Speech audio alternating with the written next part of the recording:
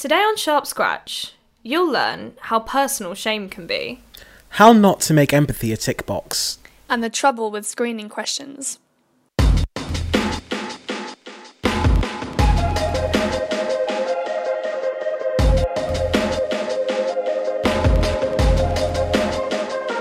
You're listening to Sharp Scratch, episode 33, Shame.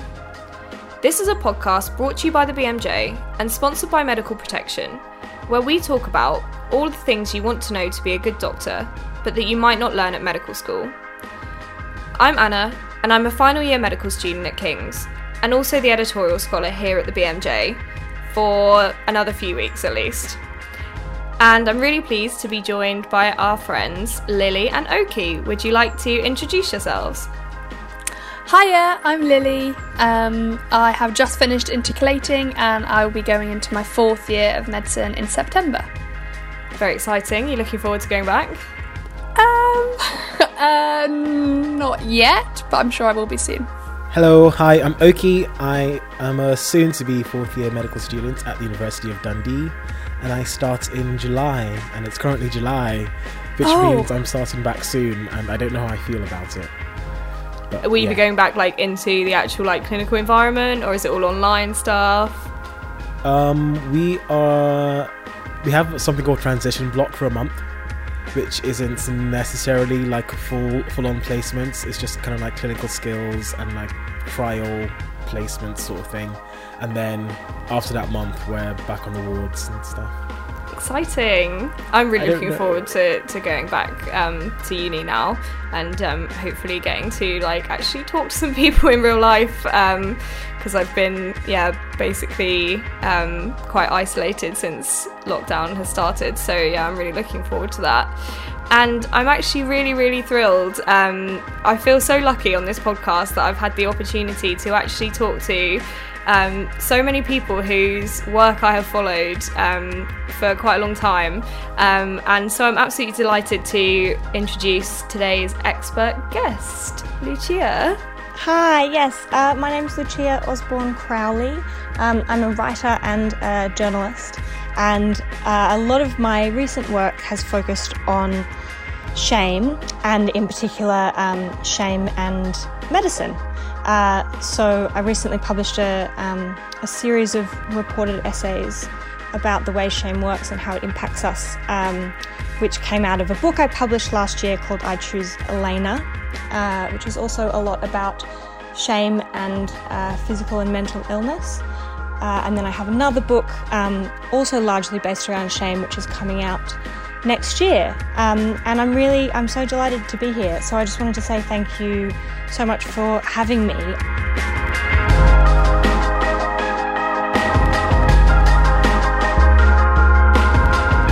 Yeah, I first came across your work with the 6-part series you did for the Wellcome Collection, and I mean, I really felt like some of the things that you spoke about crystallised for me an uncomfortableness that I'd had, but I hadn't really thought enough about or had the opportunity to put into words. So yeah, it's so cool that you're here with us today to help us kind of unpack some of those things and hopefully help not just us here who are in the quote-unquote room, it's a virtual room obviously, but all of our listeners as well, who many of whom will be healthcare professionals in training, and hopefully we can make some sort of grassroots changes to the way that we approach shame as medical professionals.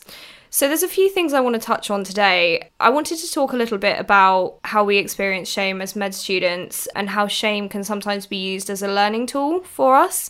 And then, Lucia, with your help and with the help of the person that we've got a clip from, we can also talk a little bit about how our shame as medical professionals impacts on our patients and what we can do to try and, stop that from happening.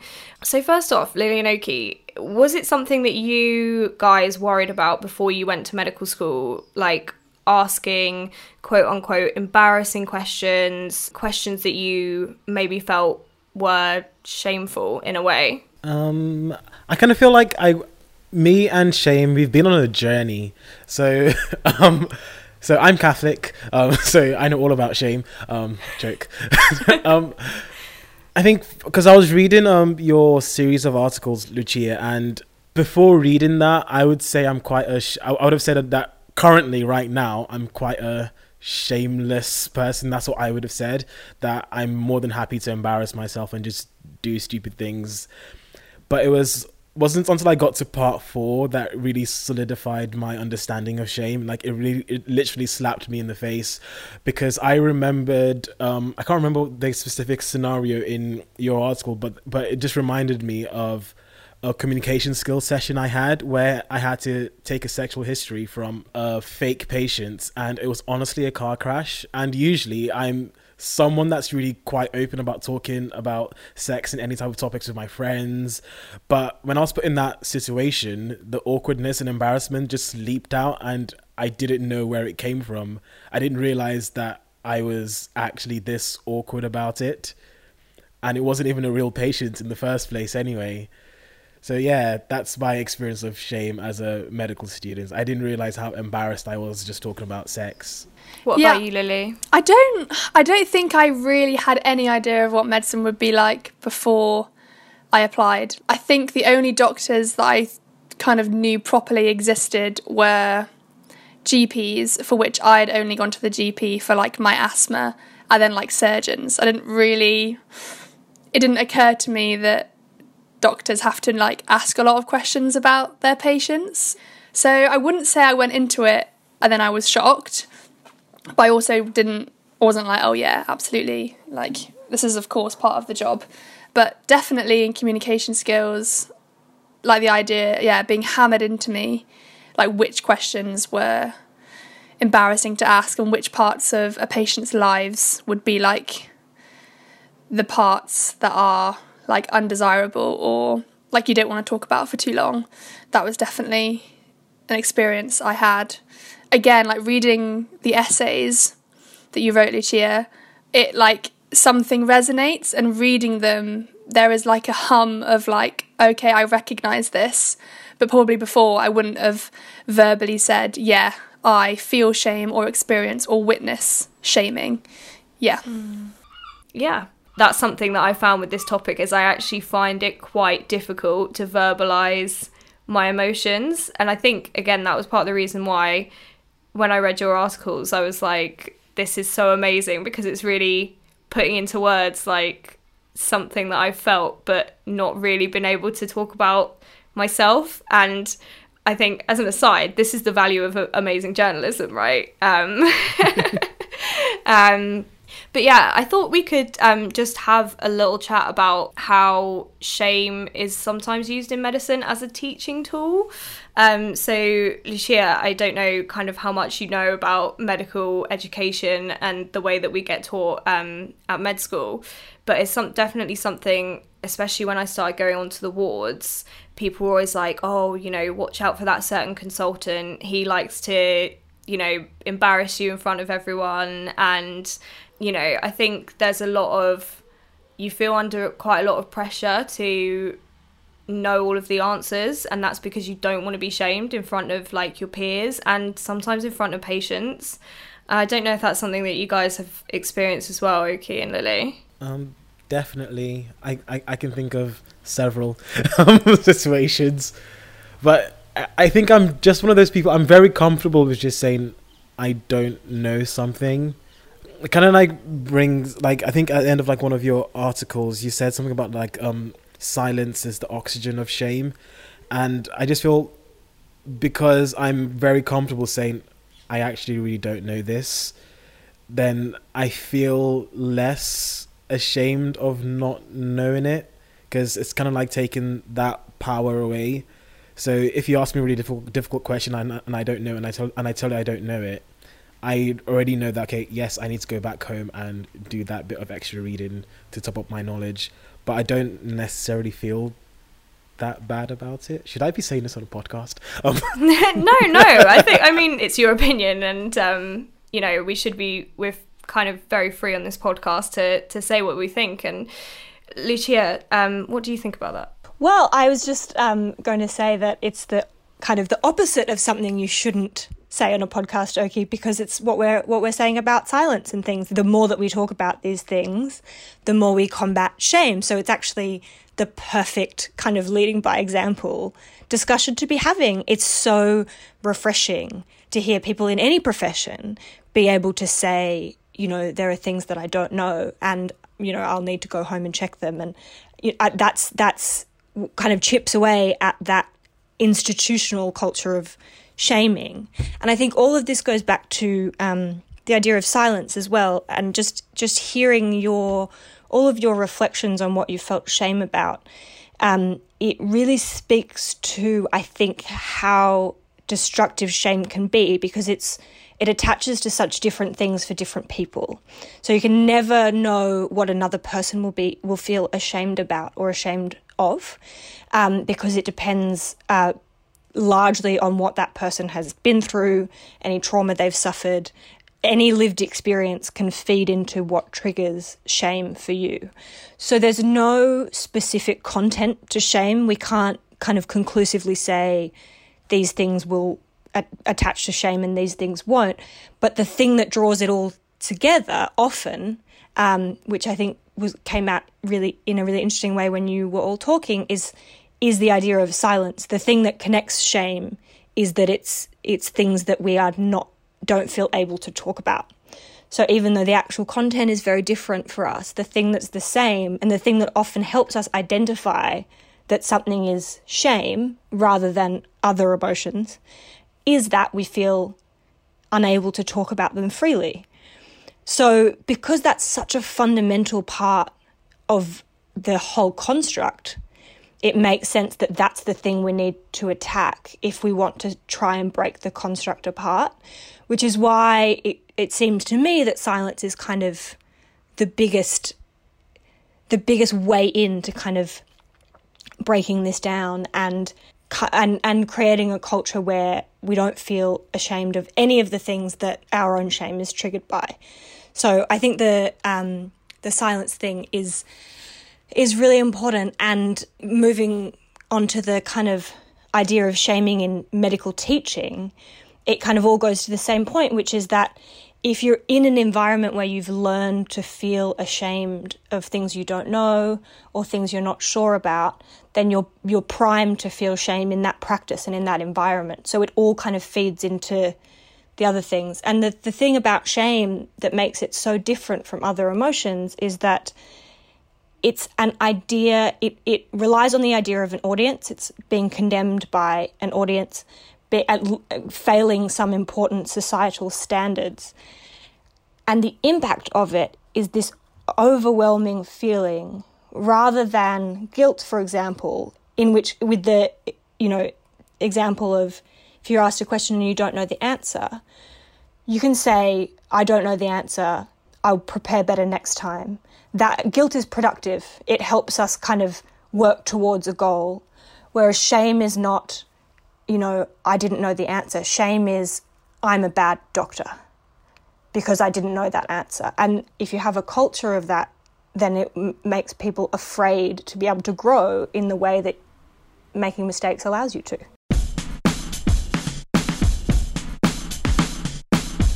I think that's so true what you say about shame being an intensely personal thing, and a lot of it is obviously around culture and people's personal experiences. And I think, when we're thinking about like ways you can like mitigate the impact your own shame as a healthcare professional might have, not just on your own well-being, but in the way that you interact with not just patients, but other members of the healthcare team. It's really interesting because it can be so difficult to like make those different things match up because everyone has such unique experiences. And I think it's something that, medicine has moved more and more towards like guidelines and things like that, which I'm not saying is a bad thing. And there's probably a bigger conversation to be had about like evidence and things like that. But there is sort of an element of like losing that individualization, I think. I don't know if that fits with you guys' experiences of learning how to practice medicine. Lily, you look very thoughtful. No, I was just processing it very slowly, as I always do. So medicine has become less individualised as we've moved towards guidelines and flowcharts and things like that. Yeah, no, that is definitely true. And I guess when you lose the individualisation and you're trying to fit patients into a box, which again is not like, it's not always something that is awful, and it's also not always doctors' fault. That is just how you have to work in a system. If you're having to fit a patient into a box to get the diagnosis or to get a certain test, that is going to breed silence, because there is no room beyond those parameters, and anything beyond that, anything that speaks to the messiness and sometimes the horror of human experience, if they fall beyond what it says on a flowchart, then they're not going to be spoken about and they're going to be ignored, and then shame is going to be created, and it makes patients feel like, oh, okay, so that's clearly not something I can talk about because they haven't asked me. They haven't asked me out of their list of things they have to ask. Yeah, no, I really resonate with that. I recently read some really, really interesting research about this exact issue, and I think Lily's point is exactly right, that it's not about individual doctors, it's very much a structural problem, which is that in a lot of major healthcare systems, the move towards kind of a focus on data, a focus on categories, and systematizing everything, which is very important in a large-scale institution, but often it was part of the purpose was to help doctors disconnect emotionally from patients, because that was seen to be a good thing. And of course, to some degree, it is important. But it seems in some places it's been taken to an extreme where, as you say, Lily, there's such a heavy focus on categories and of cutting out our emotional responses to things that it leaves very little room for the information that we need the most, which is the information that patients are ashamed of. So if you're focusing on ticking boxes and putting things into categories, the thing you can miss is, for example, looking at a patient's face and being able to tell that there's something they're not saying. There's something they're afraid to say to you.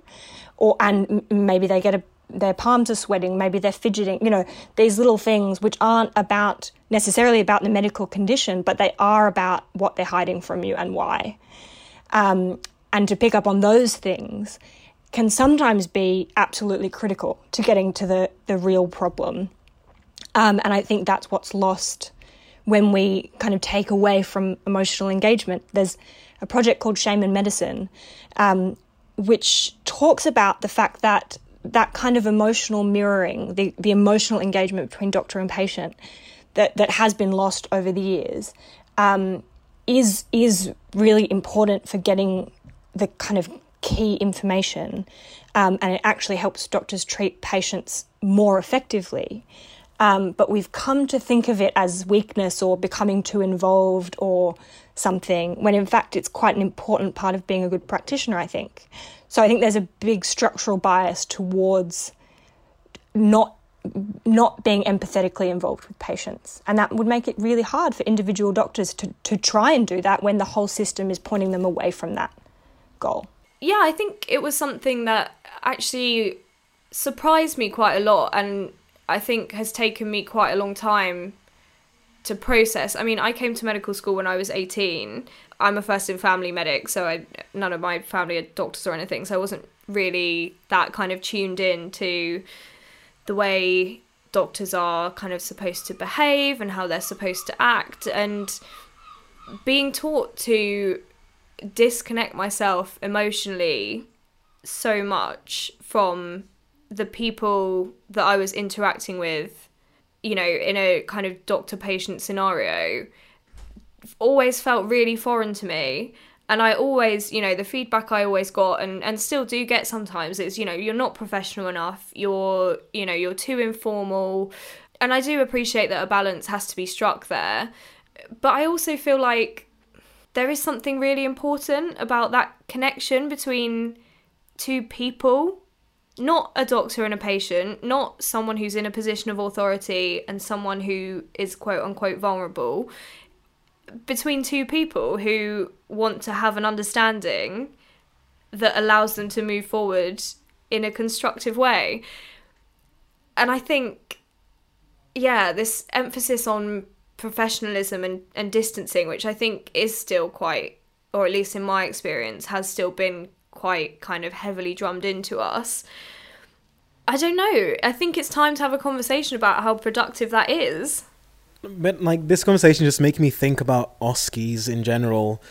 Gee, I don't know if you know what OSCEs are. So they are clinical skills exams, and in some ways you can kind of like treat OSCEs as sort of like a tick box exercise. So did I ask the patient the ideas, concerns, and expectations? Tick, I did that. So I guess it kind of like encourages like that depersonalization, because you're just kind of like going through your list of things you need to do to pass that particular exam station. But at the same time, I kind of feel lucky at my med school, number one in the country, because they've kind of like not that recently, but in the last couple of years, they've changed the way they assess the OSCEs. So rather than having like a list of things you need to do to pass the station, you're kind of given like a global rating. So like, how safe were you? How skillful were you? How accurate was your examination? What sort of rapport did you build with the patient? And that gives you your mark, rather than did you cover these specific points in your exam. So I guess that kind of like removes the stress of having to just go through a tick box, and just kind of like treating that patient in front of you as more of an individual. That's such an interesting example of the things that we were talking about. When I was reading, when I was researching for my book and the essays, one of the things that started me thinking about shame and my own experience with medicine and disability and physical illness was Leslie Jameson. She's a writer and a journalist. Her work about working as a medical actor, and she was participating in, I imagine, an equivalent of OSCEs. So she was pretending to be a patient with particular symptoms, and the doctor would have to try and diagnose the problem. And she had a checkbox, and she had to assess them and just tick if they'd done certain things or not. And one of them is, it was right at the bottom of the list, expresses empathy for the patient's condition or suffering. And it led into a really interesting kind of analysis of what that means, because if you are expressing empathy in order to tick a box and pass an exam, that doesn't quite connect with what empathy is as an emotional experience. Because, and this comes back to the idea of emotional mirroring, which is about the kind of neurons in the brain that recognize that someone is paying attention to you and listening to you, and reflecting your emotions back at you. So if someone's looking at their piece of paper while writing a prescription and says, oh, that sounds hard or something, without engaging with you, they'll tick the box, but the actual emotional mirroring is not happening. And the benefit of empathy in medicine is, firstly, to make the patient feel heard and cared for, but also not just in its own right, but as soon as you have made that connection, like you were saying, Anna, the idea of a connection between two people, once you have made that connection, and once you as a patient feel like the doctor is connecting with you, they are more likely to be honest about what's happening to them, because the space immediately feels safer to talk about things that are shameful. Whereas if you go in, I've had this experience a number of times, if you go in and you say something like, I'm in terrible pain, or, and explain what's happening, and a doctor doesn't respond to the emotional content of that, or say something like, that sounds quite distressing, or, then there's kind of a disjunct. It then doesn't flow like a normal conversation, because some basic rules about human interaction have kind of been breached a little bit, because when you say something very painful, you expect a response to that content, and if you don't get it, then the whole thing becomes a bit of a checkbox exercise. So that idea of expressing empathy in the consultation is not even just about that in itself, but it's about creating an entire relationship in which it's okay to talk about things and it's okay to be vulnerable, knowing that the person will reflect that back at you and will kind of hold that in a way that respects those feelings. And I think we find that super difficult in medicine, or at least this is obviously only from my experience, but I think there's this sort of overriding way that you're taught, like, if you honestly and actually empathetically connect with a patient and feel the distress that they're going through, somehow you are firstly kind of breaching some sort of boundary that there should be between a doctor and a patient, and that's not okay.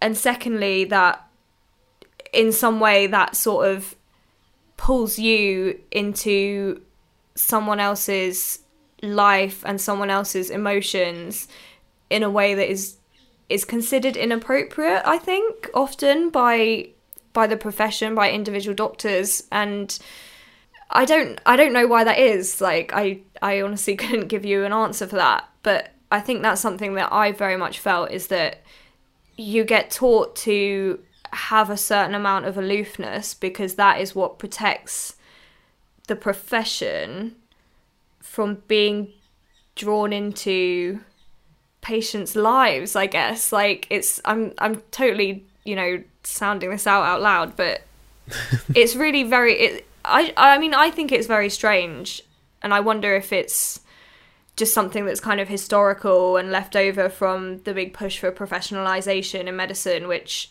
obviously is not, professionalization is not like a dirty word, but yeah, there's just like a strange, I don't know, you just have a strange feeling that, yeah, having a genuine emotional connection is not appropriate. I think it's a weird balance, because I remember when I used to work as a TA in London. So like I used to work in like some pretty deprived areas, and like my first year of working, I found it really difficult because I was consistently taking the emotional baggage from work home. And after that first year, I don't know, I had to like kind of tell myself that it's okay to also be a little bit distant, that you can show empathy but not be too involved in the situation, because I was working crazy hours. I was getting to school at before 7, and some days I wouldn't leave until 8 o'clock, and that was just because I wanted to make sure everything was perfect for the kids I was working with, but at the same time I wasn't protecting myself like physically at all. Like I was constantly tired, and because I was constantly tired, I don't think I was that effective with my job at all.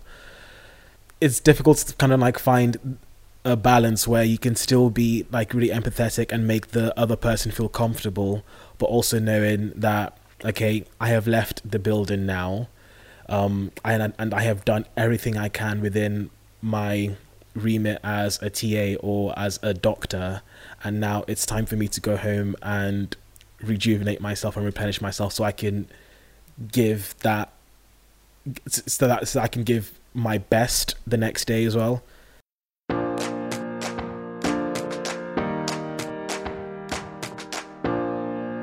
And I think this is, again, something that points to how much all of this really is a structural and systemic problem, rather than in any way a problem with individual doctors. And in fact, it's the opposite, because most people go into a profession like medicine because they want to help people.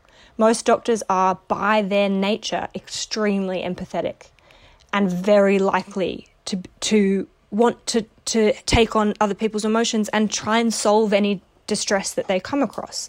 So you're the kind of person who is more likely to do that. You're going into a profession because you want to be that person, because you want to help people, and then the structure kind of beats you down because it doesn't allow you to do that safely, and it kind of sends these messages that the best way to do that is to become more and more distant, which is, a product of austerity and this kind of idea that professionalizing the sector in order to become more efficient is the only way to do it, when in fact what research shows would be much, much more helpful is to actually provide the kind of support that you need when you're confronted with really, really difficult emotions every day, which means having space and professional care, psychological and physical care for doctors, so that they can go away from a day and have someone who can say to them,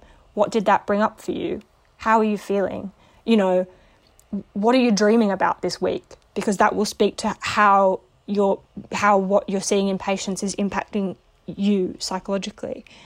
And that, you know, would be a much better way of trying to strike that balance, rather than expecting doctors to manage that on their own and then saying the only way to kind of get away from it is to become more distant. And in fact, the kind of balance that you're talking about, Oki, of striking that balance, being able to go home at the end of the day and rejuvenate in order to be a good doctor, because it is, you know, you need to be able to kind of rest and rejuvenate and not be under psychological distress in order to be a good carer. And you're expected to figure out that balance on your own, when in fact it should be a huge part of medical school. You know, teaching people how to take care of themselves while engaging with the distress of others, teaching people how to recognise what's being brought up for them in different situations, and then continuing on-the-ground professional support for doctors, rather than expecting them to do it on their own by, you know, just coming up with strategies to be less emotionally involved.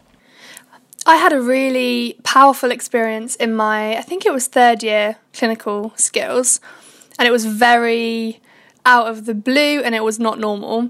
What happened was my colleague was taking a history from an actor, and the actor was acting as a patient with sickle cell and was in a lot of pain, was having a sickle cell crisis and was asking for medication.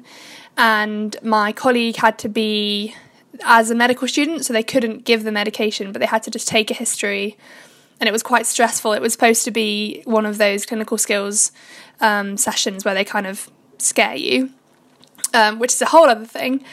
And my colleague, my friend, she started crying, and she was really crying. So the clinical skills tutor stopped it, and she said, "Okay, we're gonna stop."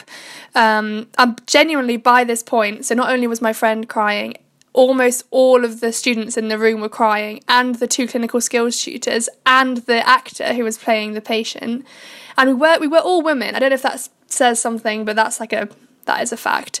And we were all crying, and the tutor stopped and said, "Okay," said her name and said, why are you crying? Why has this upset you? And my friend talked about how she was finding the story just too emotional. It was too painful. It was a really horrible and unjust story. And also she was finding it embarrassing because we were watching her, and it was all these emotions. And she said all these emotions, and we all carried on crying. And I can't really remember how it resolved. I think the tutor let her carry on, finish the interview. But just that release of all of us together admitting that listening to this patient was heartbreaking, was absolutely heartbreaking, even though it wasn't real, because human emotions are you can't box them into, I don't know, for me it was genuinely powerful. It might have been a bit strange for the others, and I probably did talk about it as if it was a funny story to my friends, but actually that collective experience of we are feeling something that is not only normal, but it's good and it's positive, and then carrying on the consultation after to be these emotions don't mean, okay, no, you can't interview this patient. No, use those emotions, channel it into being an empathetic doctor, and finish it. I thought it was amazing. Yeah, I think that's really interesting. It makes me think about my kind of slightly more recent experience seeing patients, and I think often when you're in a facilitated group, the person who's running the session, usually, a senior clinician or whatever, will say, after you've taken your history or done your examination, they'll say, well, how did that feel for you?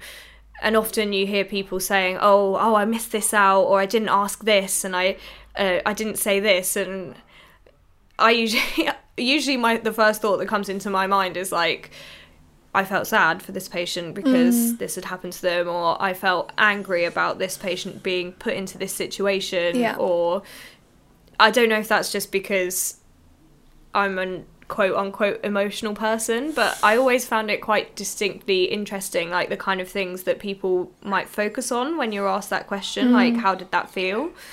And I think it probably just goes back to that thing that you don't want to...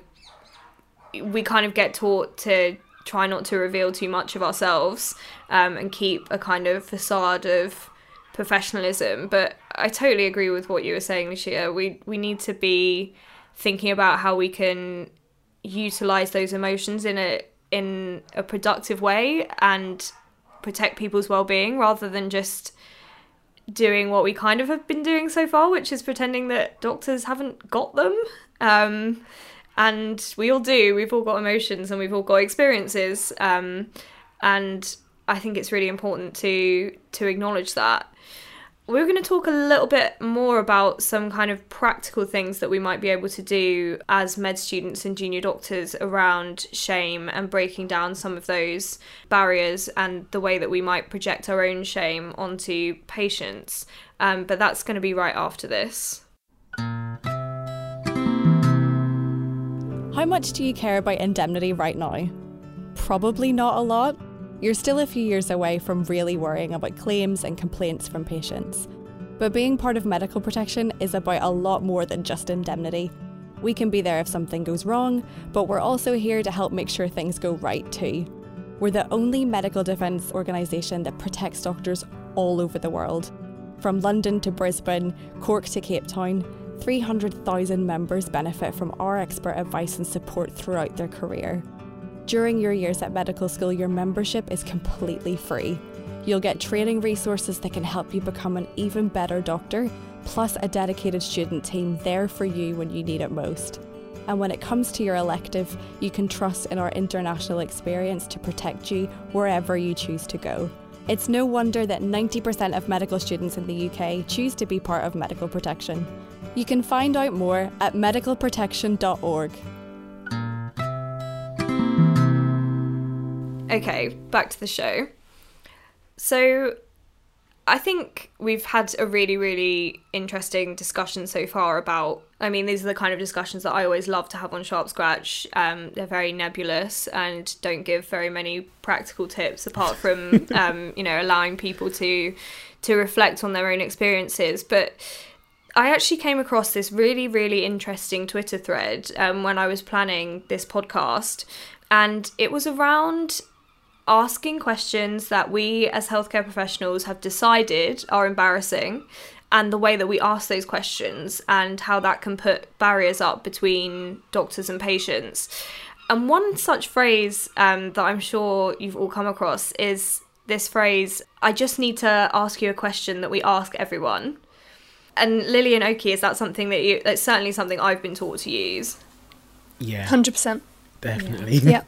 So I had a really amazing conversation with Dr. Chloe Beale, who is a consultant psychiatrist, and she told me a little bit about why she dislikes this phrase so much. So we're going to hear from her. So I'm probably going to offend a lot of people who teach clinical skills to medical students, but there's this strange thing that students get taught, and I don't quite know why or exactly where it comes from. But it's when they get taught to ask awkward questions, and I'm specifically thinking about the question of suicide here. And you see this all the time in medical students and junior doctors. They say something like, this is just a question I have to ask everyone, or this is just a screening question. And I get that comes from the idea that you should signpost, and that some people might be freaked out by being asked these questions, and you want to give some kind of warning and to normalise it. But I think that in trying to normalise the question, we're actually giving the message that the answer might be abnormal. So I think that when you say, this is just a question I have to ask everyone, the subtext is, well, I'm not thinking about you specifically, and I'm not expecting you to say yes.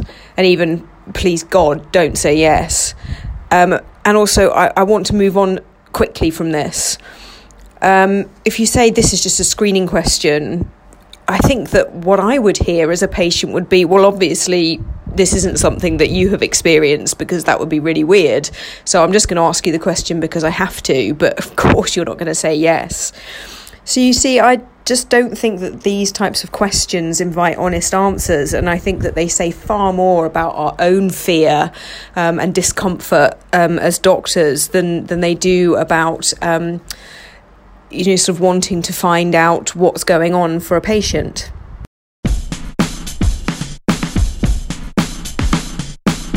That is so fascinating. I never thought about it in those terms before, but it makes so much sense that I've heard that question phrased in that way so many times as a patient, and I understand where it comes from in terms of signposting and things, but because of the types of questions that it's applied to, it is always based on this underlying feeling that the question is an accusation. So if you and it goes to the comments about, please God don't say yes, or I don't think you're going to say yes. It implies that saying yes to a question like that would be some sort of moral failure, or admitting some kind of weakness, which is why we all feel the urge to say I don't think this applies to you, I just have to ask it, because it feels like asking the question would be an accusation, saying that they'd failed at something, rather than it would be quite normal for you to be having really dark thoughts given the situation that you're in, and that admitting that wouldn't be admitting weakness. It would make a lot of sense.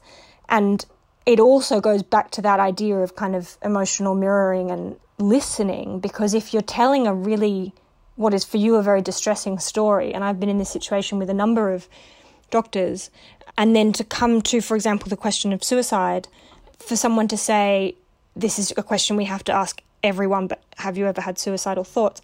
It does feel quite jarring, because you kind of want to say, well, I'm in pain every day and I have this debilitating condition, and I've had a million surgeries, and so of course I've had thoughts about that, and then that kind of it makes you feel like the rest of your story hasn't been listened to, if it feels so out of the question that you would answer yes to a question like that. And it's the same with sexual assault, which is what a lot of my writing is about. It's like, if you preface that with, this is a screening question, or this is a question we ask everyone, you're implying that the person can't say yes without admitting to something that they wouldn't want to admit to otherwise. Yeah. It goes back to the whole tick boxing thing again, that you're just doing it because you have to, rather than you're doing it because you care. And then it also assumes that the answer is no, and any deviation from saying no is incorrect. And I think as well, when you think about the kind of questions that you're taught to say that before certain types of questions, and I mean, firstly, as we have discussed, things that are shameful or embarrassing are not going to be the same for everyone, but you're blanket taught that you should say that phrase before you ask about recreational drug use, before you ask a sexual history, before you ask about debilitating or distressing psychiatric symptoms, including suicidal thoughts. And what does that say about medicine as a profession, those are the things that we've chosen, that we think are the most shameful things? It makes me quite angry, actually, because I think as well, when you look at the history of medicine, and medicine is, mostly built on what mostly white, mostly male, mostly middle class people think are acceptable, right? And who are we as a profession to project those ideals of reasonableness and morals onto our patients and onto people who we interact with, whose experiences are so disparate and need to be seen as individuals? And yeah, I think I just found it really, really interesting talking to Chloe, particularly having spent a long time reflecting on this, and I just thought it was a really nice like immediately practical thing that you could do as a medical student is to stop using that phrase. And if anyone tells you that you should use it, to explain why you're not using it. So I guess, like, for me, that it's made me feel a little bit like I've taken a bit of control back, like as a student who can't really do that much, but I'm never going to use that phrase again. And yeah, I've already told like several people about why they shouldn't use that phrase. And it was so nice to hear her talk about it as well, because I'd always felt like slightly weird about using it, and I'd sort of sometimes used it and sometimes not used it, depending on like who the examiner was and things like that. So it was nice to, I guess, be given permission to actually have my own opinion about it.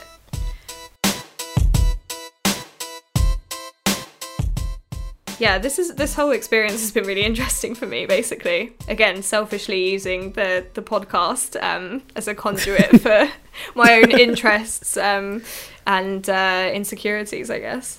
I've got a question for Lucia. So, as a patient, obviously, like you recognize the importance of signposting before tackling difficult conversations.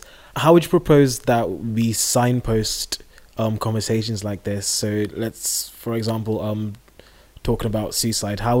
What do you think would be the best way to do that? That's such a good question, and I think there could be a way to recognise, because one of the things, even though shame is felt very personally and depends on your experience, there also is, of course, a moral constructive element to shame, which is the idea of an audience, and it's the idea that there are some things that we're taught by society that we should be ashamed of, and those are the most likely things that will trigger shame in us.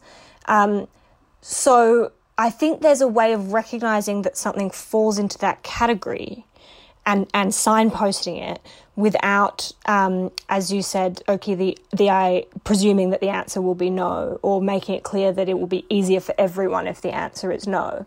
And maybe the way to do that is to say something like, okay, I'm going to ask you some difficult questions that are about things that some of us find hard to talk about, but I just want you to know you can talk about them with me, or something. So it's kind of, acknowledging that there's a difficulty there and that it's a sensitive subject, but encouraging the person to feel like you're a safe person to talk about it with, rather than shutting down that avenue by implying that it's a kind of standard question and that you're expecting them not to engage with it. I don't know if that's a kind of... I am not a doctor, and so could be all sorts of ethical problems with that idea that wouldn't work in the profession. But that's just something that came to my mind. Yeah, that was really helpful. Like it's like a very good starting point. Like I think the general principle is just making it clear that you understand that it's a difficult conversation and you're in a safe space to talk about it. So I guess like whatever words or combination of words you feel reflects that idea would be the best thing to say or do. I also think that, obviously, as you said, yes, you're not a qualified clinical skills teacher or whatever, but actually you are absolutely the person that I want to be learning from. I feel really passionate about that. I really think you're more qualified than most clinical skills teachers. Not that they're not great, they're amazing, but there are things that actually we need people like you to tell us, because you're going to be the patient. I don't know. Yeah. Exactly. I'm quite passionate about widening access and widening participation in medicine, and I think people automatically think about ethnicity and they think about class when you say those words, but actually I think traditionally, if you look at medicine, the people who are most important that we have failed to engage and who are key stakeholders in healthcare are the people who access healthcare services. So I think, Lucia, your opinion is so valued, and particularly as, an expert in terms of your research as well. I don't think that there's probably not that many people who are more qualified than you to have an opinion. So that's really, really useful. I think that's kind of all we've got time for today. But I have found this experience extremely cathartic. I have been able to discuss some stuff with you guys that has been like bouncing around my mind for the last sort of 6 months. And to be able to do it with you, Lucia, who I keep going back to your pieces because they just spoke to me so much, and it wasn't something that anyone has ever addressed with me at medical school. So I'm really glad that we've been able to have this conversation, and hopefully for the people who are listening, it might be something that they have a little bit of a closer think about as well. So thank you so much. We usually do this sort of like wrap up at the end where we talk about our key takeaways from the conversation. And Lily, what would be your like main takeaway point from what we've talked about today? I know it's a bit difficult because we've talked about so many different things. Yeah, we really did. I think I was really moved by the idea of emotional mirroring. I think that is like a resource that we have not explored enough in medicine at all. And I think, like we said, that speaks to who like started medicine, whatever that means, and who we think is qualified to decide what we do with medicine and how we teach it. I think if we expand who we think is qualified, then we're going to be expanding what we think a patient-doctor relationship should be like. Yeah, that's my thought. Okay, did you have anything you wanted to add as a final thought? Yes, I do. Okay, so shame is something that's really powerful, and it's something that can be incredibly damaging. So when we were talking about shame in medical education and teaching, like if you're consistently being shamed in your teaching, it's not actually helping you learn anything, because you never actually fill in the gaps in your knowledge and you just feel like you're a bad doctor. Whereas guilt is a completely different emotion, where you feel guilty about knowing something, so you kind of have the energy, or I don't know what the word is, to go and do that extra bit of reading, rather than just feeling like you're a terrible human being for not knowing this random fact that was one slide in a lecture 3 years ago. So that would be my take home. And Lucia, was there any final thoughts you wanted to leave our listeners with? I mean, as you all said, this has just been such an amazing conversation. I feel very, very lucky to be here, because I don't get to talk to doctors very much about this kind of thing. And it's so great to hear all of your perspectives and your experiences in terms of the institutions and the culture and the teaching. And it feels like a real privilege to be in this conversation. So thank you. And I think the big thing that I've taken away from all of you is that there needs to be a big focus on the way that we teach medicine, and thinking about who's setting the who's deciding when we ask this is just a screening question and when we don't, and whether those things can be challenged. And I personally, I don't know any doctors, I don't know anyone who's in medical school, so I don't have that reference point at all. And I've come away from this thinking, wow, would it be really good to research and maybe write about the idea of medical education and what maybe should be added or should be taken away. So yeah, that's really, really helpful for me. Thank you. Well, it's been absolutely amazing having you, and thank you so much, Oki and Lily, as well, for coming along on this. Sometimes I really do come out of these podcasts thinking like I have actually been on quite a journey in the researching and recording of it, and this has definitely been one of them. So I really appreciate you guys joining me on that, and I hope that you all, and I hope the listeners as well, have found this conversation useful, in as much as it was quite tricky. Yeah.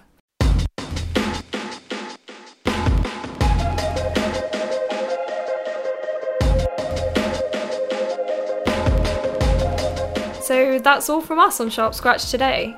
If you'd like to hear more from us, subscribe to Sharp Scratch wherever you get your podcasts, and in 2 weeks' time you'll get our next episode straight to your phone. Whilst you wait, check us out on social media. We're BMJ Student on Twitter, Facebook and Instagram.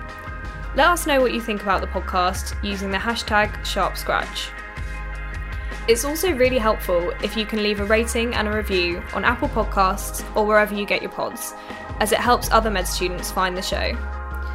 Until next time, it's goodbye from all of us. Goodbye.